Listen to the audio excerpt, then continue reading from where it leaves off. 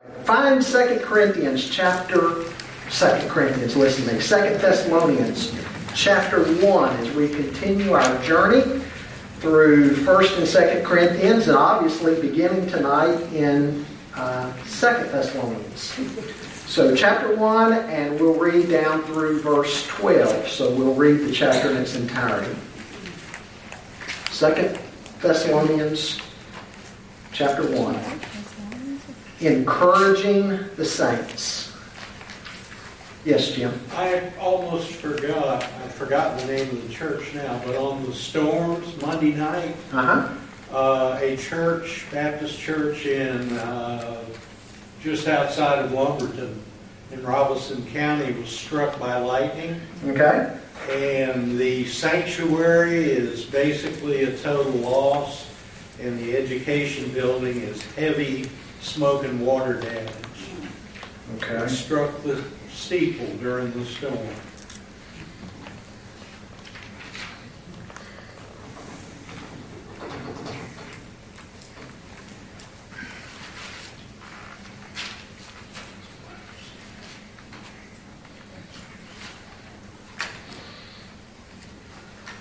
They covered it on Channel 5 in Raleigh if you want to go to their site, and you could probably see pictures and video. You say It's it. just an amazing sight. You say it. I forgot my daughter-in-law's had back surgery tomorrow morning. Okay. Janet Molinak. Janet Molinak.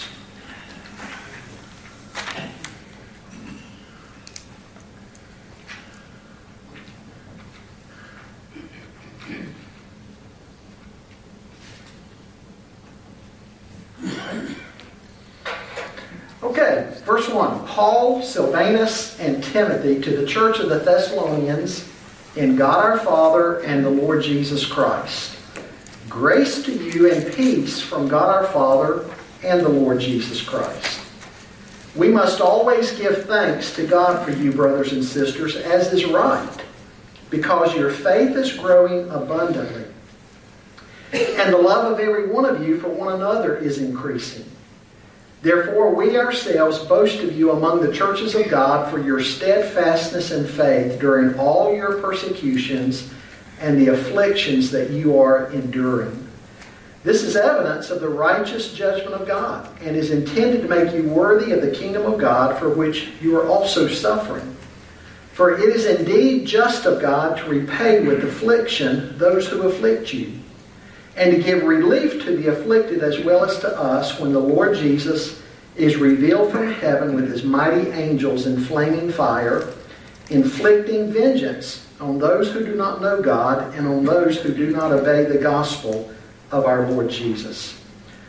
These will suffer the punishment of eternal destruction, separated from the presence of the Lord and from the glory of his might when he comes to be glorified by his saints and to be marveled at on that day among all who have believed, because our testimony to you was believed. To this end we always pray for you, asking that our God will make you worthy of his call and will fulfill by his power every good resolve and work of faith, so that the name of our Lord Jesus may be glorified in you and you in him, according to the grace of our God and the Lord Jesus Christ. Obviously, this is Paul's second letter to the same congregation. And what we need to understand, since his last correspondence to them, several things have happened. Paul has heard further about their ongoing persecutions. I mentioned in studying 1 Thessalonians, when we were looking at chapter 1 there, that all you have to do is look back to Acts 17 to see how fiercely believers were persecuted at Thessalonica. Thessalonica was a tough place for believers. And so Paul's heard of their ongoing persecutions, and so his concern there in that respect has continued.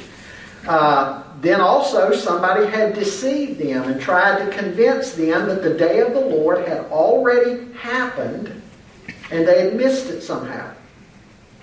So he's going to address that. And then there was another big problem that's happened since 1 Thessalonians. There was a problem of idleness in the church. People were not living responsibly as they were looking for Christ to return. And so Paul wants them to understand that we are to live responsibly as believers. We're to be responsible in society, and we're not to become a burden on others in the church.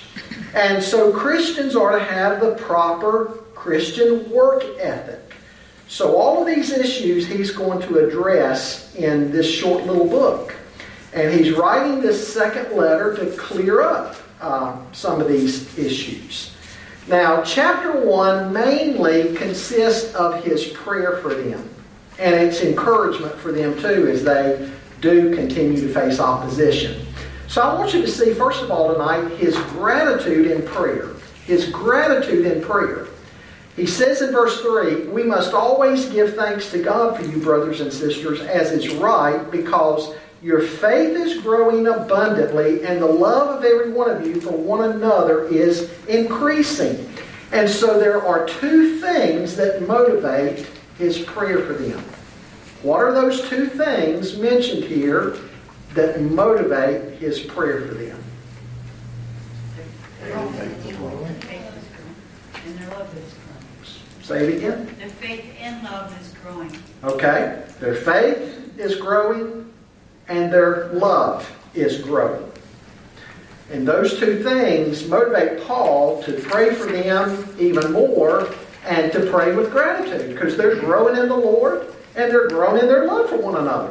You know, 2 Peter 3:18 says that we are to grow in the grace and knowledge of the Lord.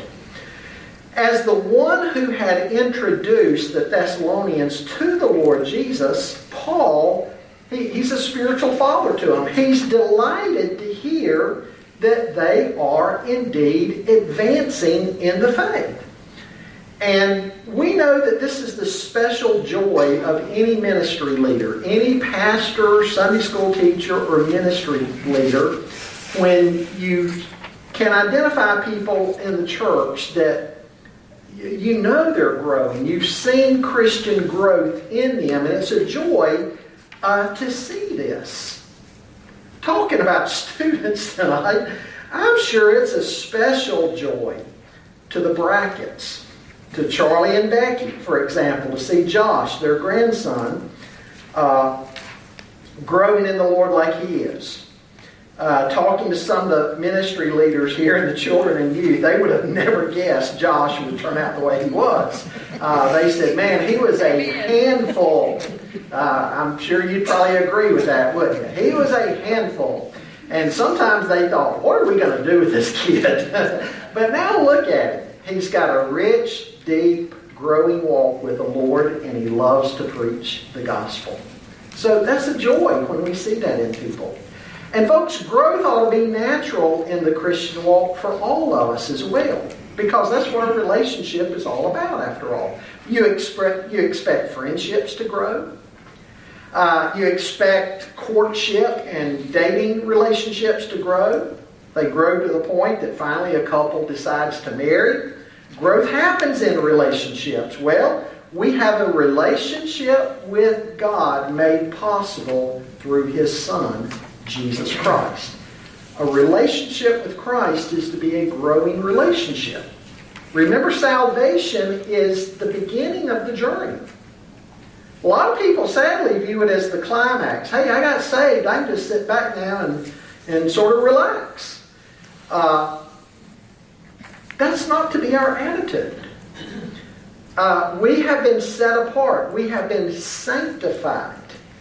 We're set apart for the Lord. God imparts each believer with at least one spiritual gift. He places us within a spiritual family, and we are to grow there. And as we grow, we are also to go. We're to go to others and share the good news of Christ. Growing up together and going out.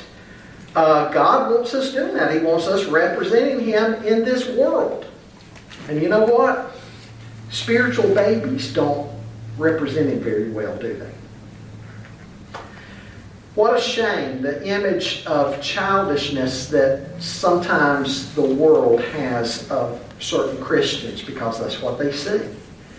God's plan, though, is to grow us, to conform us to the image of Christ. Romans 8:29, that's God's plan. His Spirit takes His Word and He grows us to conform us more and more each day to His Son, Jesus Christ. And so our lives are to be Exhibit A of God's grace and transformation, His power in a person's life. We're to be Exhibit A of that. But again, to have this happen, Christians have to understand that Christian growth isn't just automatic. It takes purpose. It takes work. Just like physical growth, you got to eat right. Spiritually, you got to eat right. You got to be in God's Word. Not just casually reading it, studying it. You've got to be in prayer. You've got to hang out with other Christians and learn from them. And you know, God will sometimes even use trials and tough times in your life to grow you. Growth is a process. It's not an accident. If you are leaving your Christian growth to accident, chances are it's probably stymied to a big degree. As you read 1 Corinthians, talking about another letter, 1 Corinthians, you see quite readily that Paul was grieved. He was grieved because they weren't growing. They were being childish about a lot of stuff. They were dividing over personalities. They were boasting of their individual gifts. They were enjoying sin too much. And all of that was an indication that they were children. They hadn't grown up in the Lord like they were supposed to be growing. Paul took them to task over that. It's sad, too, if you get in a church and you might be dealing with a group of people, a Sunday school class, a particular ministry, that folks just aren't growing. And sometimes you can run into groups in a church that it's almost like they hold everybody else hostage because they're childish and they're so... Maybe a Sunday school class that's just so focused on itself and so childish. I remember a church one time that I served that there was a Sunday school class that wasn't growing. In fact, they were quite small. There was another big growing class, and the big, huge class was in a little room and sitting around the wall and hanging from the ceiling. And the little class, not growing, was in a huge room, had the best of everything, and everybody with any degree of common sense could see that those two classes needed to change. And they were right close to one another. But the little class with a big, big room, it didn't matter to them one bit that their brothers and sisters in Christ a couple doors down from them needed their room. They weren't about to give up their room. That's our room. Childishness. Childishness. When it's all about me, or it's all about my group. But again, Paul saw the opposite in the Thessalonians. He saw their growth in Christ, their advancement in kingdom purposes, their advancement in how much they were growing in their love for one another too. Paul saw all of this, and it gave him a lot of happiness and joy. Again, not only did he commend them for their growth, he commended them for their love. Their love for one another was growing. And remember, Jesus in John 13 said, that's the thing that the world will look at when they look at a bunch of Christians. The thing the world's going to be looking for is what? How do these Christians treat one another? And that'll be a witness to them. The world bites and devours one another. It ought to be a refreshing thing for an unbeliever to walk into a church. They walk into a church and say, wow, I can't believe how these folks love one another, how they treat one another. This is great. This is refreshing. That's what an unbeliever should see. What's it going to look like when we love each other like that? Well, I think 1 Corinthians chapter 13 has something to say there. 1 Corinthians chapter 13 says, love is patient. Love is kind. Love is not envious or boastful or arrogant or rude. It does not insist on its own way. It's not irritable or resentful. It does not rejoice in wrongdoing, but rejoices in the truth. It bears all things, believes all things, hopes all things, endures all things. Love never ends. That's what love's going to look like in action. So again, the Christian life is not to be stale and static.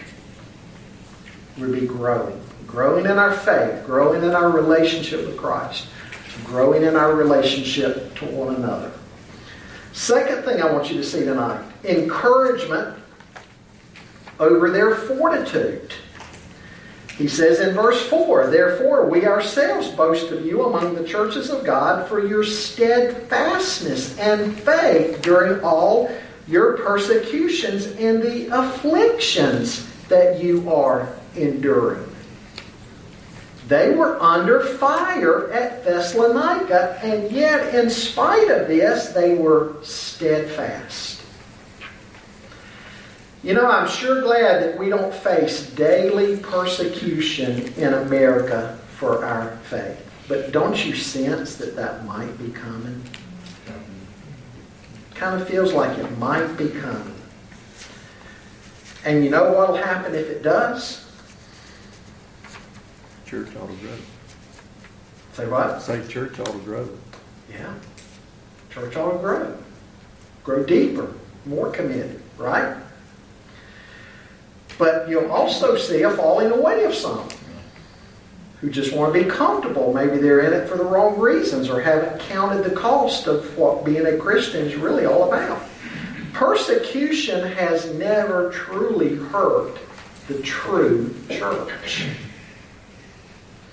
In fact, there are stories behind what used to be the Iron Curtain of how the underground church flourished. And some pastors from that region of the world say now that they miss some of those days of persecution because of how vibrant the faith and growth in their churches was. And they say now, we're like the church in the West. We're comfortable and we've gotten complacent.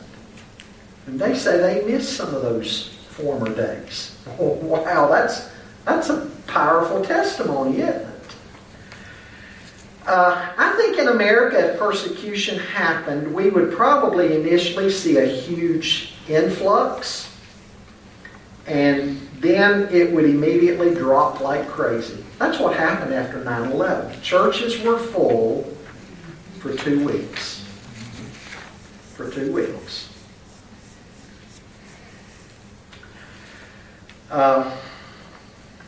Should we ever face persecution, we need to pray for one another. We need to pray for fortitude. Fortitude. Look at what he goes on to say. Persecution actually has a separating effect among people. A separating effect is what he's talking about there. How they have flourished. And he'll go on later on in this chapter, next few verses, to talk about what's going to end in separation of people. In fact, verses 7 and following, he's going to talk about God's going to separate the sheep from the goats one day. But essentially, people are already doing that to some degree with their actions. People are showing either way by their fruit if they're with the Lord or not with the Lord. The saints who are suffering for Jesus, remaining strong, show the genuineness of their faith. Now, folks, certainly nobody who is a complacent or weak believer, or maybe even a false believer, they don't want to put up with suffering. But the genuine will stay strong. And the genuineness of their faith will be revealed and put on display.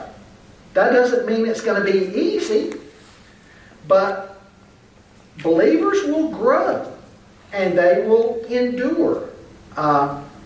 And so people's actions in and of itself, as these things happen, will really show where they stand.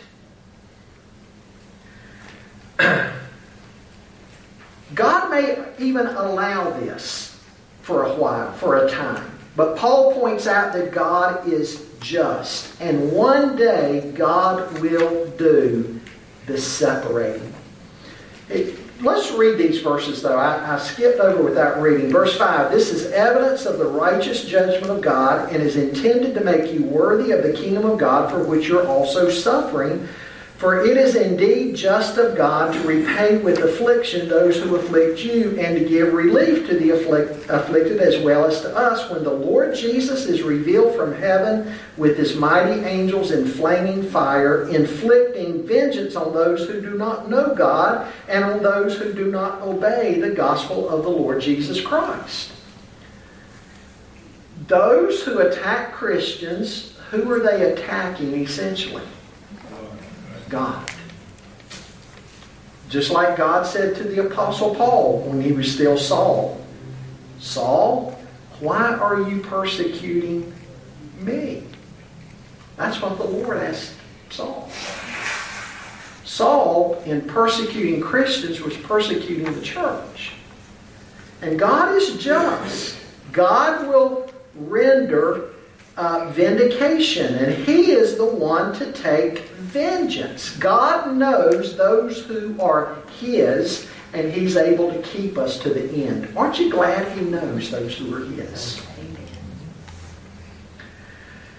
Now, Paul points out here that a time is going to come that God is going to separate the sheep from the goats. I want you to notice how verses 9 and 10 describe this as a unified event. These will suffer the punishment, verse 9 says, of eternal destruction, separated from the presence of the Lord and from the glory of his might, when he comes to be glorified by his saints and to be marveled at on that day among all who have believed.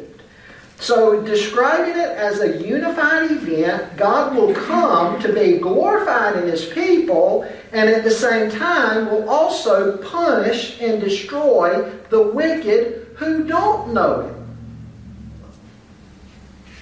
And that's essentially what Jesus says in John 5 also, that a day is coming when everybody is going to come out of their graves, and the just are going to be with him, and the unjust are going to suffer eternally. Now, realize this might be a challenge for some of you theologically to think about, that it is a unified event that is not separated by years and years and centuries even.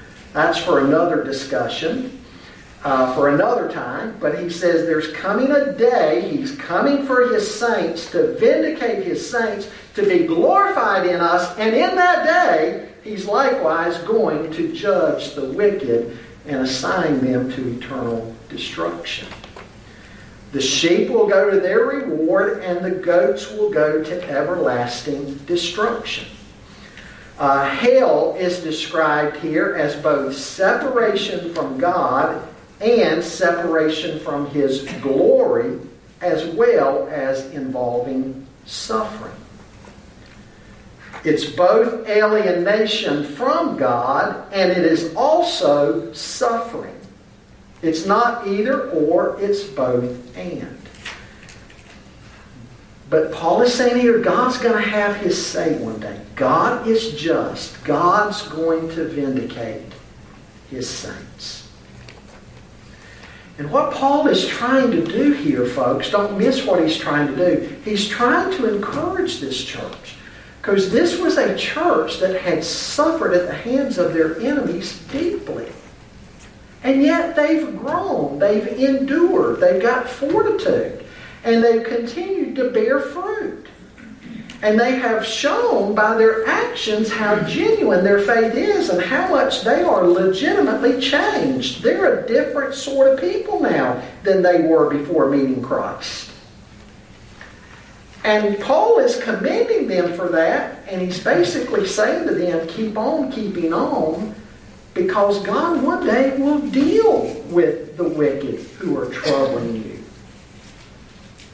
You know, some people ask, why is there so much evil and suffering in the world? If God was real, if He's really there, He would deal with this. Well, the Bible says He's good. He's going to deal with it one day. And the reason He hasn't yet, Scripture says, is He's patient and long-suffering. And He's giving the wicked time to repent and believe. But folks, evil and wickedness in the world is not going to go on and on forever. God's not going to allow it. God is going to come and deal with it. And He is the one with perfect knowledge and ability to settle accounts, because He knows every heart. And so the vengeance that He takes will be what needs to be done. If you and I take vengeance against our enemies, guess what? We'll end up getting it wrong, right? We'll mess it up. God knows. And God's going to come one day and deal with the wicked and judge them appropriately in the day that He comes to be glorified among His saints. So Paul's encouraging them so that they've been so faithful in carrying on, he doesn't want them to get discouraged by continuing wickedness that they're experiencing. They grow weary of that and don't continue to endure. He wants them to endure and assures them God will take care of judgment one day. And God's timing is perfect too. One of these days a separation will be done and God will get it perfect. But for now, things are playing out. On a side note, related to this topic though, let me say that there were two churches in the New Testament that Paul really boasted about. He boasted about them for different reasons. The church at Thessalonica was one of the churches Paul really boasted about because of how steadfastly they stood up to wickedness in their context and had continued to grow. The other church that Paul and his ministry really boasted about was the Philippian church because of the way they had shared in his ministry and been a partner together with him and supplied many of his needs. But again, this church he really commended for the way they were holding up against all the evil and wickedness in the world. So, folks, don't worry about it that God is somehow or another not going to take care of all the bad stuff we see going on in our world. He is going to take care of it. He is going to take care of the evil and the suffering. And He's going to come one day with perfect vengeance and settle accounts. And everything will be done perfectly because He's a perfect and sovereign God. So again, He's encouraging them in this.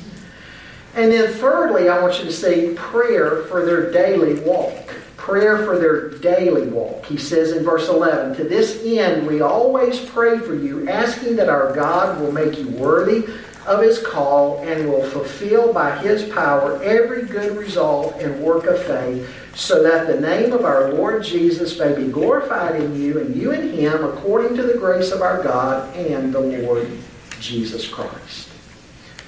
Paul doesn't worry about judgment. God will get it right. But I think his prayer in these last two verses reveal his true concern for them. Because if you're writing to people who are being hounded to death, what's your main concern for them? Safety. Their safety. And mentally that they would grow discouraged, right?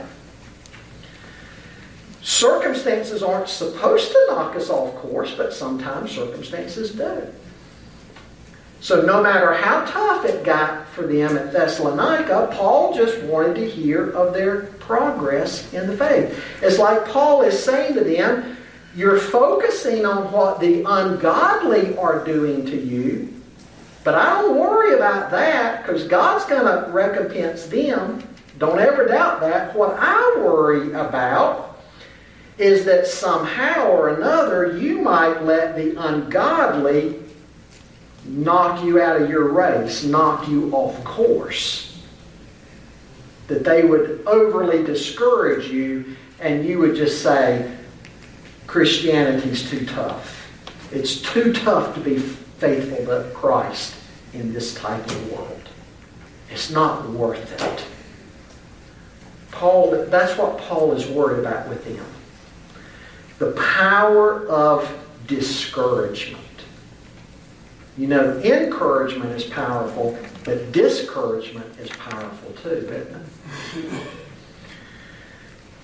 You can see this at church sometimes. Somebody, maybe you know of somebody in perhaps a church growing up that you had, or whatever, somebody got overly discouraged, and the next thing you heard, they had just fallen off the mat, given up their class maybe, didn't even attend anymore. People try to reach out to them and they were just done. They got so discouraged, they just kind of walked away. Maybe you know of somebody like that. That's Paul's concern with him. If they were to respond that way, it would be nearsighted. And folks, we need to realize that this side of heaven, the Christian life, is never going to be easy. It's never going to be easy. Life in a fallen world is filled with tribulation and trials. And we have an enemy. And the Bible says he's like a roaring lion seeking someone to devour. Christian life is never going to be maybe as easy as some people would like it to be. Thank the Lord that it's not always as difficult as some people imagine it to be. But it's never going to be as easy as some people want it to be. God doesn't have us in a bubble. God has us here in a fallen, dark, lost, evil world. He's left us here after salvation because He's got a mission and a ministry for us. If He didn't, I'm sure He would have probably just taken us on to glory as soon as we got saved. He's left us here for a purpose. It's not going to always be easy. So again, I think some people just need to get that in their minds, because the least little thing happens to them in their Christian walk and they give up so easily. They grow discouraged so easily. Or they just quit and say, I'll take all my toys and go home. Right? We need to remember what they did to Jesus. And Jesus told His disciples, the servant is not greater than the master. Remember what the writer of Hebrews also said in Hebrews chapter 12. When he's telling them to run their race and stay in their race. He says, you've not yet suffered to the point like Jesus did of shedding blood, have you? Of course you've not. But He did continue to the point of shedding blood and even laying down His life. But the writer of Hebrews says, you've not gotten to that point yet. So hang in there and stay in your race. Run your race. Don't let a wicked world or even disobedient Christians persuade you away from the hope that you have in the gospel. You're to walk worthy of the calling that you have from the Lord. And as you look around, if nobody else is joining you in walking worthy, guess what? You're to walk worthy anyway. Hopefully others will join in. But even if they don't, you stay in your race and you walk worthy of your calling, even if nobody's walking with you.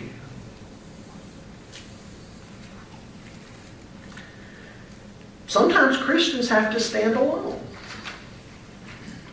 You remember the story in the early church of Athanasius? Does anybody remember that story about Athanasius? Who tenaciously fought for a proper understanding of the Trinity. And the Orthodox position. And he was told at one point, Athanasius, don't you understand the entire world is against you? And you know what his response was? Well, Athanasius is against the whole world then. He wasn't knocked off course. And finally, guess what? The church came around and said, you know what? He was right. And in one of their confessions, basically put in print many of the things he had fought for. He stood alone. Paul reminds them that they are being purified through their afflictions. And in this whole process, God is not absent from them. God is present with them. He is at work in them and through them. He is using their afflictions and He is equipping them. And so he says you need to focus in on that. And that's what I'm praying for you about. You'll focus in on that. Not that you'll focus in on what you're receiving from the hands of the world. God will take care of that. You focus in on your faithfulness.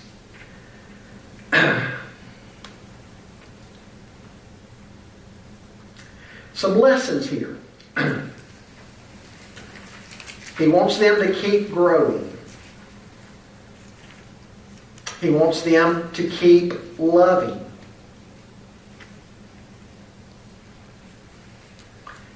He assures them that God will vindicate His people one day. Leave the final judgment to God.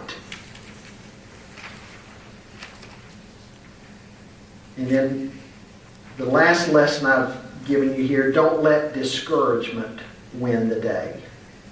Keep growing, keep loving. God will vindicate His people one day. Leave the final judgment to God. Don't let discouragement win the day.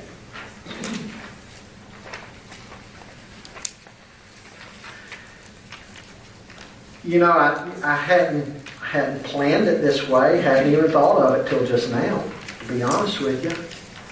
But you know, when you think of Christian teachers and administrators and students who we pray for tonight, some of them might be fixing to start a new year thinking, what's the use? What's the use? I just feel like I'm spitting into the wind. Trying to be a godly teacher or a godly student in this kind of environment. What's the use? I'll just give up and give in and go along with what everybody's doing. I think this chapter would speak volumes to that person. It says, no, you hang in the fight. You concentrate on your faithfulness, you keeping your eyes on Jesus. You be a good witness. And the wickedness, if they don't turn to Christ, God will deal with them one day. God will deal with them one day. And His judgment is just, it's perfect.